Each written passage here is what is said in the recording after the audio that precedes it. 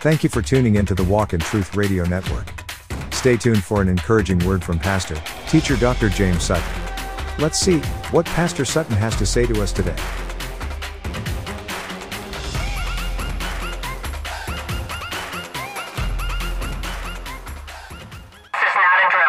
Hello, this is Pastor Jay of Walk in Truth Radio Network, and I want to encourage you today, and I want to talk about something.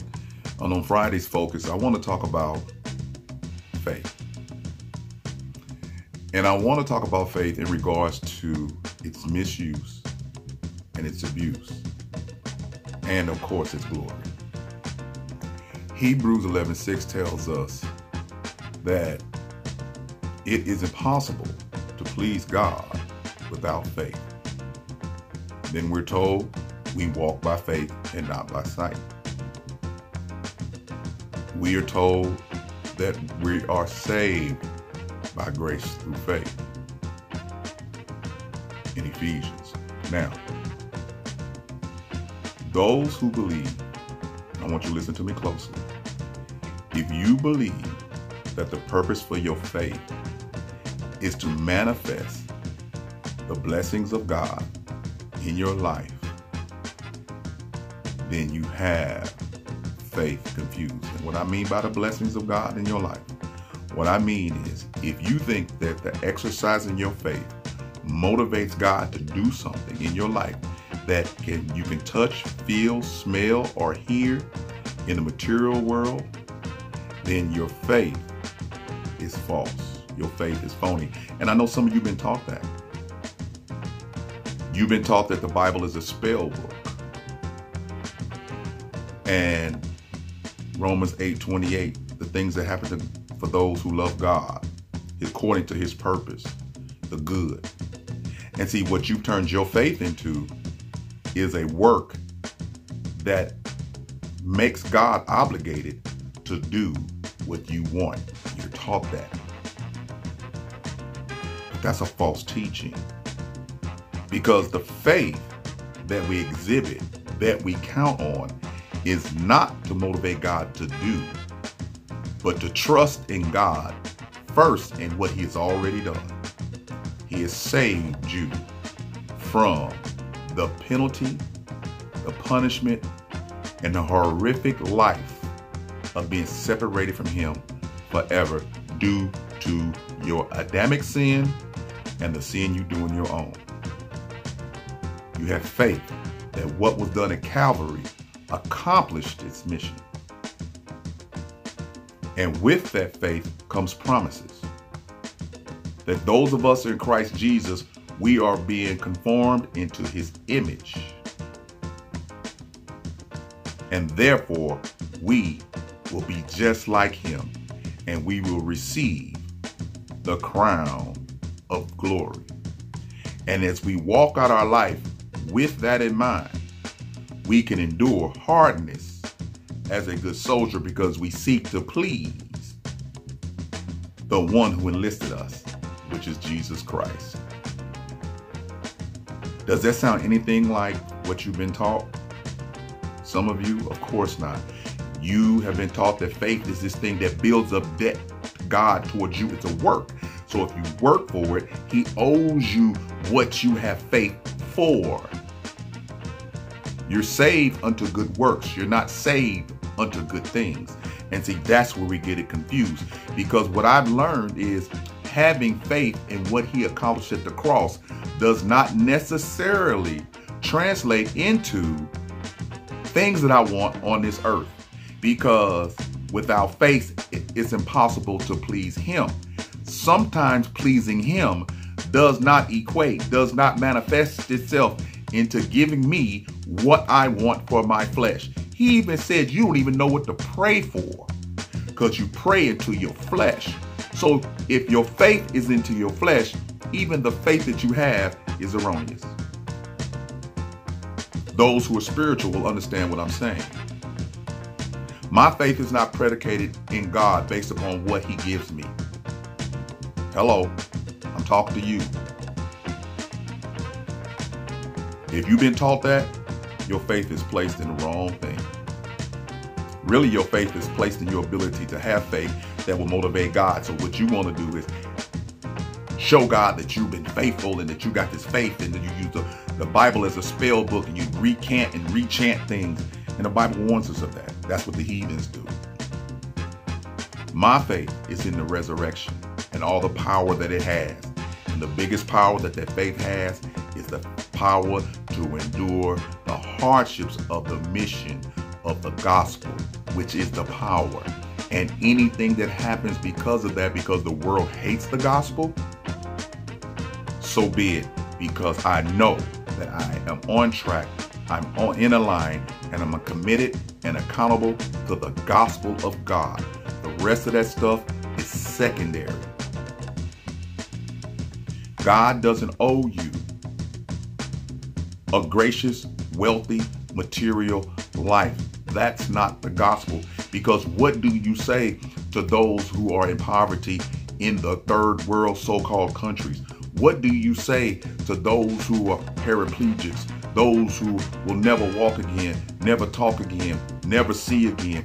What do you say to those who, for some reason or another, seem to cannot get over the hump? Is it because they don't have the faith that you have and you seem to have everything? So who gets the blame? How do you tell them that they don't have enough faith? How do you even tell them, go back and tell them after you tricked them into believing that their faith, and normally that translates to giving you money, if you in church, that your faith is activated by this seed called money, and money is not a seed. Money is money. I know y'all don't like that teaching, but you've been taught this. And so what that you got some stuff? Don't you know the devil will give you some stuff and begin to make you think that your faith is so powerful that you can manifest anything in your life? It is God who calls those things into existence as though they were not you. Your faith is in you gaining. God is not your cosmic candy man, and your faith is not your currency to make God move. He said, without God, it's impossible to please him. And pleasing him does not equate to him doing anything else for you. He's done it. See, you want to make God like this. I please him, so he'll do for me. No, it may please him and he don't move at all. What happens when God says no? You always say, y'all, he not yet. Sometimes, tell the truth, God will say no because that pleases him. And because he said no, you'll have faith in him even the more because you'll trust in his no. If faith was so powerful to manifest the great things in life, why did Jesus save Paul and told him how much he will suffer for his sake? Why the whole chapter about 1 Peter is about suffering in Christ Jesus? Why did Paul, who had this great faith, which I think no one of you would deny, he's one of our greatest examples. He wrote 2/3 of the New Testament. Why does he go into Corinthians talking about how much he was beaten, how he was shipwrecked, how he was mistreated, how he was chased after, how he was done wrong? Why in most of the chapters there's a point where Paul points out that he's been done wrong in this natural world? What about him being beheaded? What about John the Baptist being beheaded? What about Peter supposedly being hung upside down? What about John being exiled to Patmos? Because their faith was not based upon their creature comfort. Their faith was based upon in the risen Savior, that beyond their circumstance, incident, accident, CIAs of life, they trusted God. How can your faith be tested by what you get versus what you don't have, and when God says no to you? You pastor, you quit lying to these people. Our faith and our power is in the resurrection of Jesus Christ and the promises that he gave us, that we will have the power to endure and that we will more than conquerors, that we can do things while the world is going crazy. We can do all kinds of things moving forward in faith, continue to give it using the power of the gospel to govern, rule, and grow us into maturity. A faith walk in Christ is about growing into maturity. You run towards the prize, which is Christ. Your goal, your motive is to be like him, and that's the prize. But you will not achieve that over this side. That's something that you run to that will be achieved later. But how you run now in faith, regardless of what happens, regardless if you have or have not, you still keep your eyes on Jesus. You still keep your eyes on the resurrection. You still keep your eyes on salvation. You still keep your eyes on sanctification. You still keep your eyes on the promise of be glorified. You still, no matter what, you preach the gospel. You reason with people so they can believe in their hopeless state. They may die in poverty. Your loved one may die. Your loved one may die, and you believed in that fake faith healer coming in, laying hands on them, and they still die. And then when they die, they say, oh, well, that must have been God's will. And now you're upset with God because you not only trusted in the faith healer, but you believed in what they said when they said grandma or grandpa or son or daughter was going to be all right, and they're not all right. That lets you know bringing in somebody does not necessarily mean that they're going to be healed. They're still in God's will. And God doesn't discuss his secret will with anyone.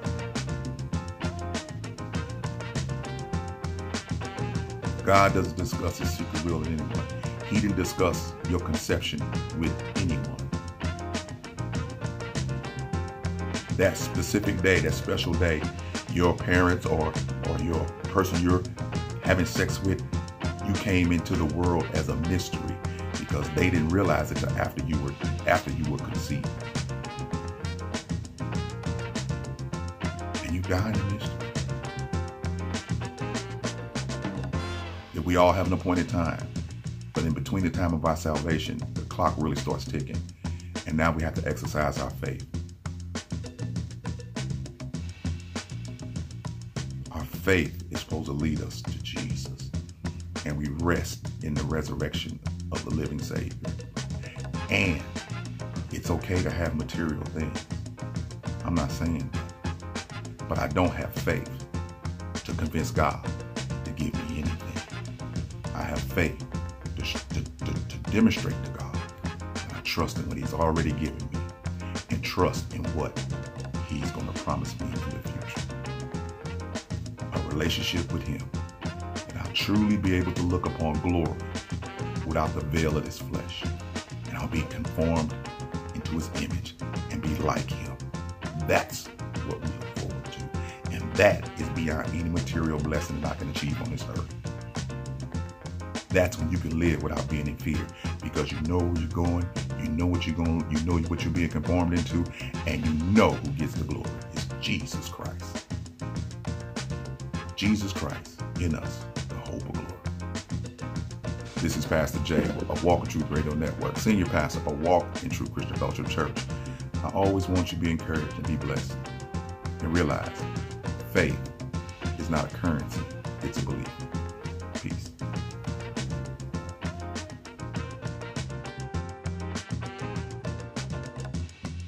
Please grab your coffee, tea, or milk and come join us for Monday Morning Conversation with Pastor J and T. Drake. 6 o'clock a.m. Central Standard Time. Let's get the conversation started. Thank you for listening to the Walk in Truth Radio Network broadcast. If this message has been a blessing to you, consider donating on your favorite platform. You can donate by looking in the description box and picking your favorite platform of choice, Venmo, Cash App, or PayPal. Continue listening. And your prayers are needed, welcomed, and appreciated.